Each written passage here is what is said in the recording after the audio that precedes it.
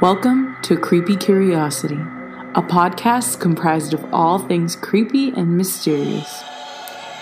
Join me as I tell you about scary stories, urban legends, myths, mysteries, and haunted happenings from all over the world. Today, we're going to be talking about a mystery from the state of New Hampshire.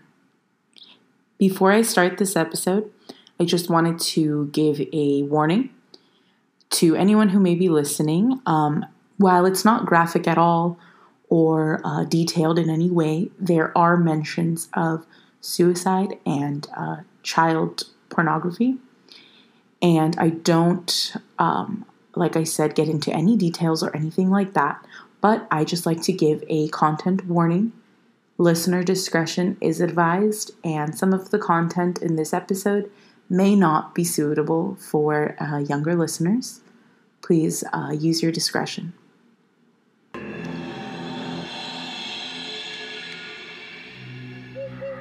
Oftentimes, when people mysteriously disappear, they do so without a trace. Usually we find out what became of them after thorough investigations take place to find either them or their remains. Every so often, there are missing person cases wherein the person's fate remains unknown forever. The case we're talking about today is a case so perplexing, filled with eerie circumstances and contradictions, that even after years of investigation, tips from around the nation, and major advances in technology over the years, there still remain just as many questions as there were in the beginning, if not more. A quick note about this episode as well is that there is not too much in-depth information to go off of. A lot of names of people involved in the case are never mentioned, and everything's just kind of vague. So all the information that is being presented to you is what is available, as well as some that has been meticulously searched for.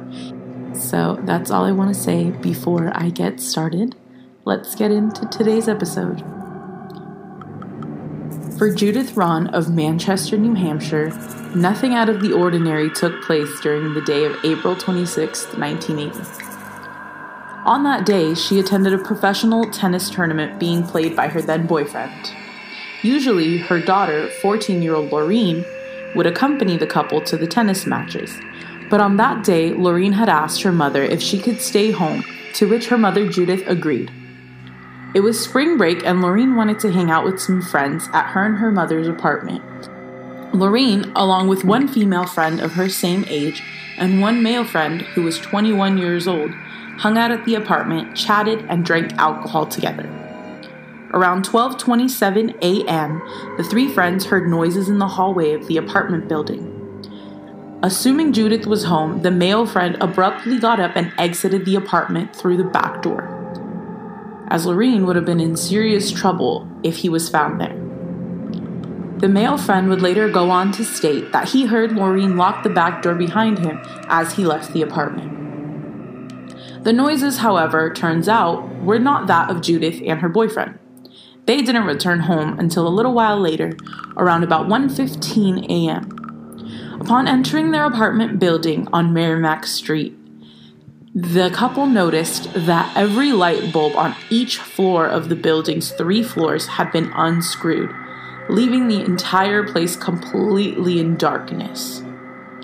As Judith attempted to enter her apartment in the dark, she noticed that her door was unlocked, which usually was never the case. Laureen knew to keep both doors, front and back, locked at all times, especially when she was alone. Once they entered the home, her boyfriend went to check the back door just to make sure. Finding that door unlocked as well, they both panicked and ran to check on Laureen, who was sound asleep in her bedroom. A few hours later, around 3:45 a.m., Judith would come to make a horrible discovery. The girl asleep in Laureen's bedroom was not Laureen, but in fact her friend that had come over that night. The friend claimed that Loreen was in bed with her, but at some point in the night had grabbed a pillow and blanket and gone to sleep on the couch. Her friend couldn't remember anything other than the fact that they had been drinking and both got very sleepy and tired. Upon realizing that Loreen was not in the home, Judith and her boyfriend began calling family and friends to see if any of them knew of Loreen's whereabouts. They also began combing the surrounding areas, frantically searching for the 14-year-old. Sometime after 4 a.m., Judith managed to flag down a police vehicle and report her daughter missing. Loreen Ron was born April 3, 1966, in Manchester, New Hampshire. Her parents divorced when she was an infant, and she was brought up by her mother, Judith. When Loreen was 4, she and Judith moved to Miami. But 6 years later, they returned to Manchester. By 1980, they resided in their third-floor apartment on Merrimack Street, from where Loreen had gone missing. Loreen was an A student at Parkside Junior High School. She was described as a happy and outgoing girl and a good student who got along with her mother. She loved to sing and dance and had big dreams of being an actress. At the time that Judith had filed the missing persons report, the police claimed that they were sure that Loreen had just run away. However, when she did not return, they began to modify their theory. Now, here's where the contradictions that I had spoken about in the beginning of the episode come into play. If you ask Judith, Loreen's mother, she claims that Loreen would never have just up and ran away. But if you listen to other accounts where some people claim that Loreen was said to be, quote, troubled and told police that she spent much time alone on the streets, had talked about running away, and had begun to experiment with smoking marijuana and drinking alcohol. Her aunt, Diane Pinault, also described her as, quote, an angel who hung around the wrong people for a while. What did all of this mean for the case? Well, more confusion.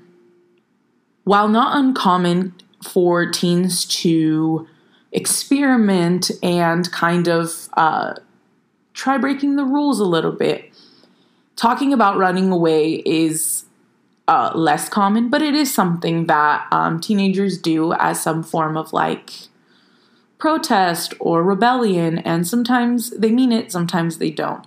Oftentimes, these are just words and they don't come to fruition. But if her aunt is saying she was troubled, is there any stock in that? Should we be examining that angle more? Well, police certainly seemed sure that Loreen had just ran away from home in an act of rebellion and would be back soon. But over time, she didn't return. There was no communication from her. There were no leads as to where she could have gone.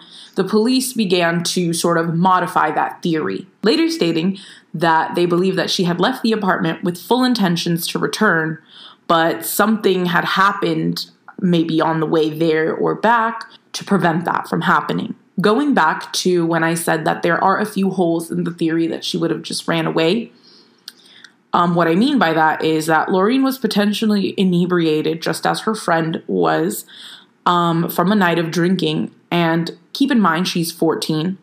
So a 14-year-old girl who had just started experimenting with things like marijuana and alcohol would potentially be more inebriated than a full-grown adult who may have drank the same as her. And it can be considered highly unlikely that she could have executed a complex plan to run away. Another thing to consider is she didn't take a single one of her belongings, not even a pair of shoes. She didn't take her wallet. She didn't take any money. There wasn't anything missing from the home, no cash, jewelry, or valuables, and there was no sign of a struggle. So, as the police got into investigating this case more seriously as a missing persons case, they decided to go around and see if anyone had seen Loreen at places like bus stops. And in their initial investigation, police said that a bus company employee told the police that he had sold a ticket to a girl matching Loreen's description on the day that she had disappeared. And in their interviews with a bus driver from the same company, when he was shown an old photograph of Loreen, he claimed to have dropped her off in Park Square, Boston. However, a few weeks later, police ended up obtaining a more recent picture of Loreen and interviewed him again. The driver at that time said that he was no longer sure that the girl he dropped off was Loreen. So, as the uncertainty behind what happened to this 14-year-old little girl who seemed to vanish into thin air was only growing, there were other eerie details that seemed to be overlooked. The fact that the light bulbs from every floor of her apartment building had been meticulously unscrewed is a chilling detail that certainly makes me wonder who would go through the trouble of doing something like that without a specific intention. Also, another detail that is often mentioned is that in 1985, the 21-year-old male who was at her home with her that night committed suicide. And many people familiar with the case have posed questions of his involvement, asking why was a 21-year-old man hanging out with 14-year-olds? Did he maybe have something to do with Loreen's disappearance? Is it possible that he left and then returned to the apartment later, either to help Loreen facilitate her plan to run away, or even possibly abduct her, sell her into trafficking? Did the guilt of what he did slowly eat him up inside until he finally couldn't take it anymore? It was determined by investigators that the 21-year-old was not a suspect, nor was he a person of interest in the case, and his eventual suicide was unrelated to Loreen's disappearance. However, there still hasn't been a viable, plausible explanation for why all the light bulbs in the entire apartment building on every single floor would have been unscrewed.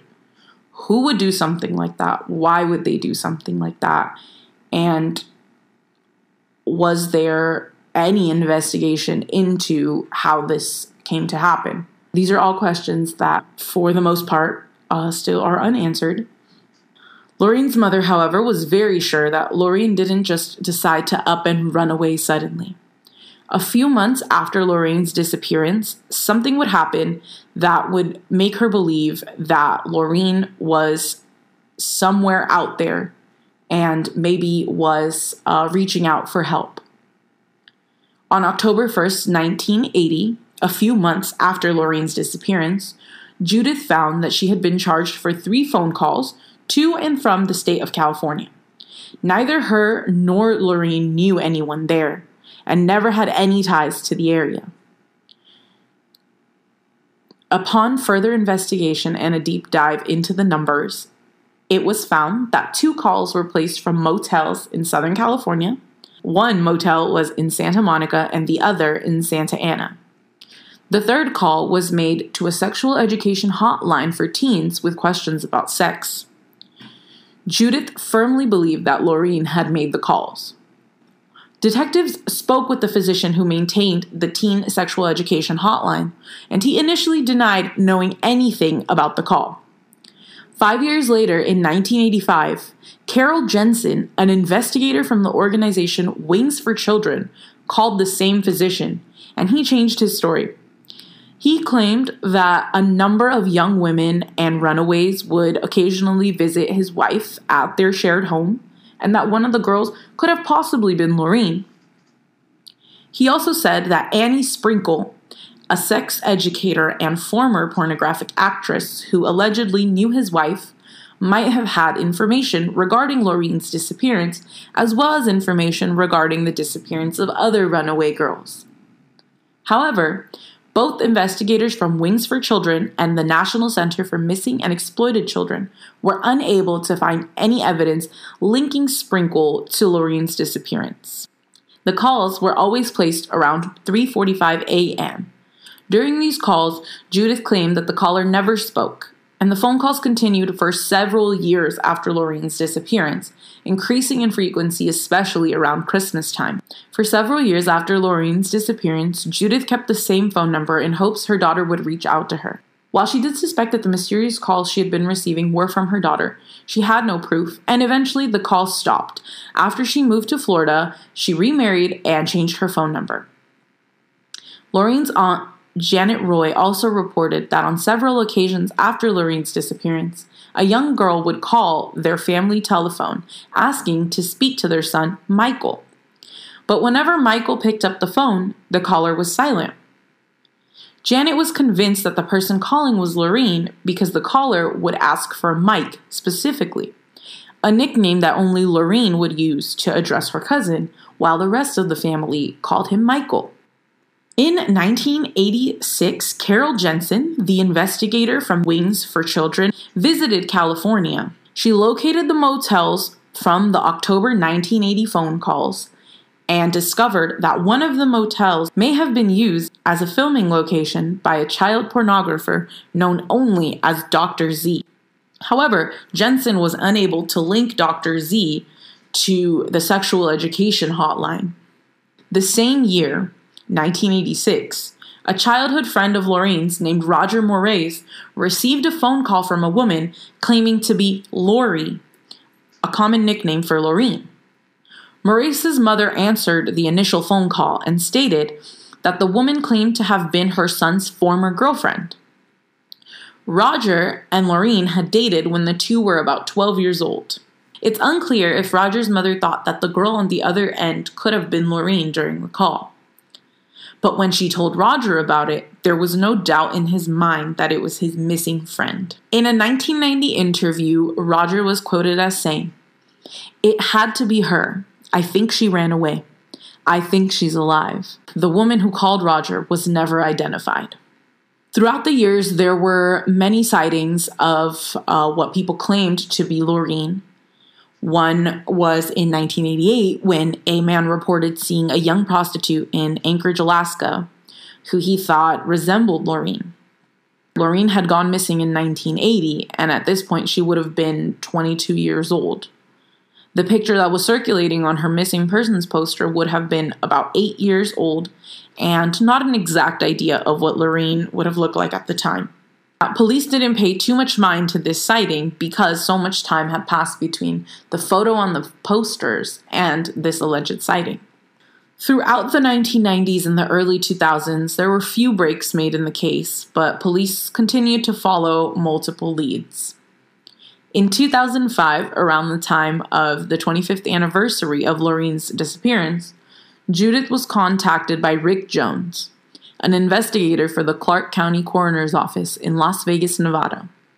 He wanted to know if she thought that the Arroyo Grande Jane Doe, an unidentified young woman whose body was found near Henderson, Nevada, in October of 1980, might have been Lorraine.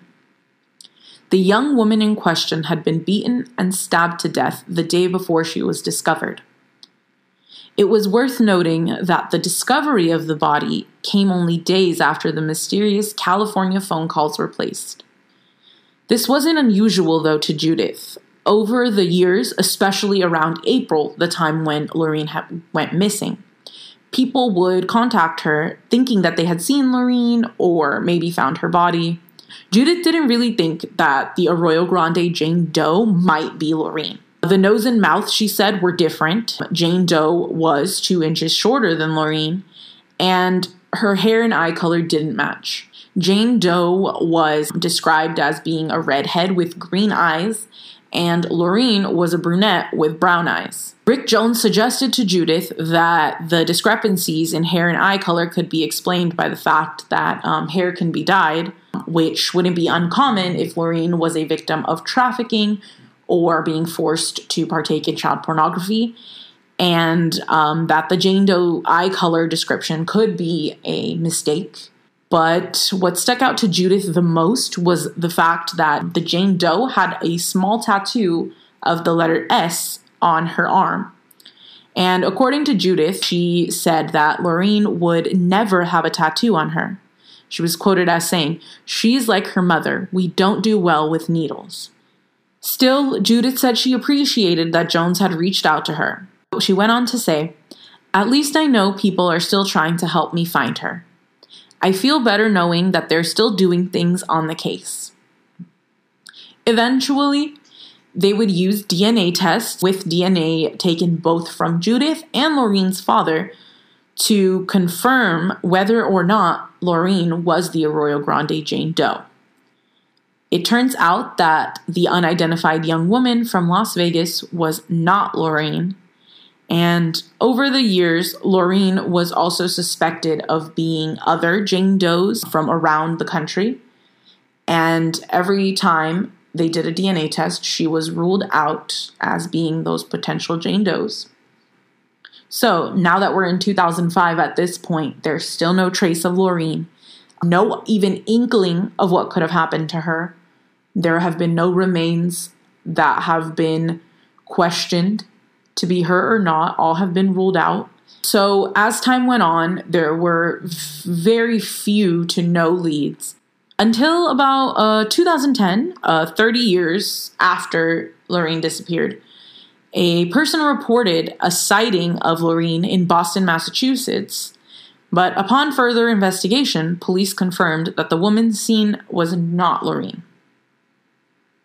Okay, so this is where I want to kind of stop and reevaluate the information that I've shared so far. So starting in 1980 all the way until 2010, 30 years, there were leads being followed, there were miniature breaks in the case, and people doing what they can to possibly bring closure to this case, find out what happened to this little girl. As recently as 2020, 40 years after Loreen's disappearance to the date, her family was interviewed for an article in a local news site called ManchesterInkLink.com, where they stated that they still hold out hope in their heart that Loreen is alive, and that they want to believe wholeheartedly that she's out there somewhere. The lack of answers has really been hard on the whole family, and one of Loreen's aunts has, much like her mother, kept the same phone number since 1980 in hopes that maybe she'll call, maybe they'll get some answers, maybe they'll find her. But it looks just as puzzling and just as unsolved as it was the day, the week, the month that she disappeared. So I want to take a second and I want to kind of talk about this case. There was a lot of information in this case that was found privately.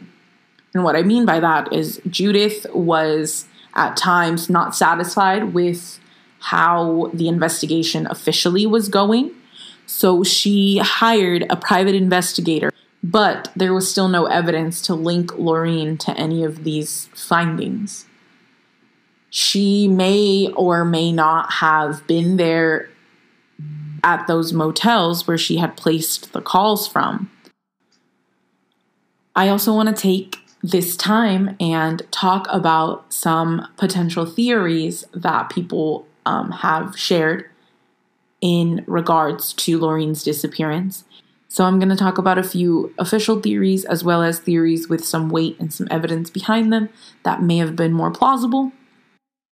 Feel free to share any information that I may have missed. So something you'll recall that I mentioned earlier was that Loreen wanted to be an actress, and there are theories that state that basically the motels where the phone calls came to Judith from in Southern California were hotels that were known for being used as spots to film child pornography. And when you look at the mysterious character that we only know as Dr. Z, we know that he is involved in the production of those things. And so one can speculate that Loreen, since she had dreams of being an actress, may have been made false promises and was lured to come to California to try her hand at acting, and actually got sucked into this seedy world of exploitation. Another theory is that she may have been a victim of a serial killer named Terry Rasmussen, who is allegedly responsible for the disappearances and murders of numerous women in New Hampshire, as well as the murder of his wife that he confessed to in 2010, just before he died. So there are a number of things floating around. Something that people have also brought up is, why did the physician who ran the sexual education hotline try to kind of point fingers at Anne Sprinkle, who at that point had created a career for herself post her adult film career in sexual education? She had gotten numerous degrees in the subject and was actually trying to spread awareness in the world instead of providing some potentially helpful leads. Many people speculate that Dr. Z and this physician are maybe the same person, or people working together in order to traffic teens and young children and exploit them. So we have no real clue as to how things could have ended up for her, whether she's still out there. When I look into the details, of which, like I said, there are very few, there isn't even names of some of the people involved. I have no information on her friends' names. I have no information on other people involved. Potential people of interest aren't named. A lot of the information is either really vague or just not available. And if I look at all the information that I have been able to access, I kind of lean towards that maybe she did leave, but didn't know what she was getting herself into. But I find it odd that she didn't take any shoes, any money, or anything. Maybe they told her, don't, take anything with you. We have everything here for you. We'll buy you new stuff. You never know what type of person or people this poor child had come into contact with and what they could have told her. But at the end of the day, this is all speculation and theories. What happened to Laureen Ron and her ultimate fate, and where she is, if she's still out there, to this day remain a mystery.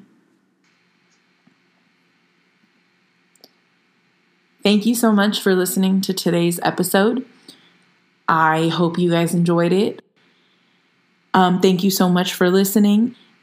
And I hope that you will follow the podcast. It's available anywhere you listen to podcasts, Apple Podcasts, Spotify. And if you have any suggestions or you have stories that you want to submit to be read on future episodes, please reach out to me. My email is in the show notes. You can write me at creepycuriositypod@gmail.com. And I would appreciate any and all feedback as well. You can also follow me on Instagram at creepycuriositypod. Thank you again for listening, and I will see you in the next episode.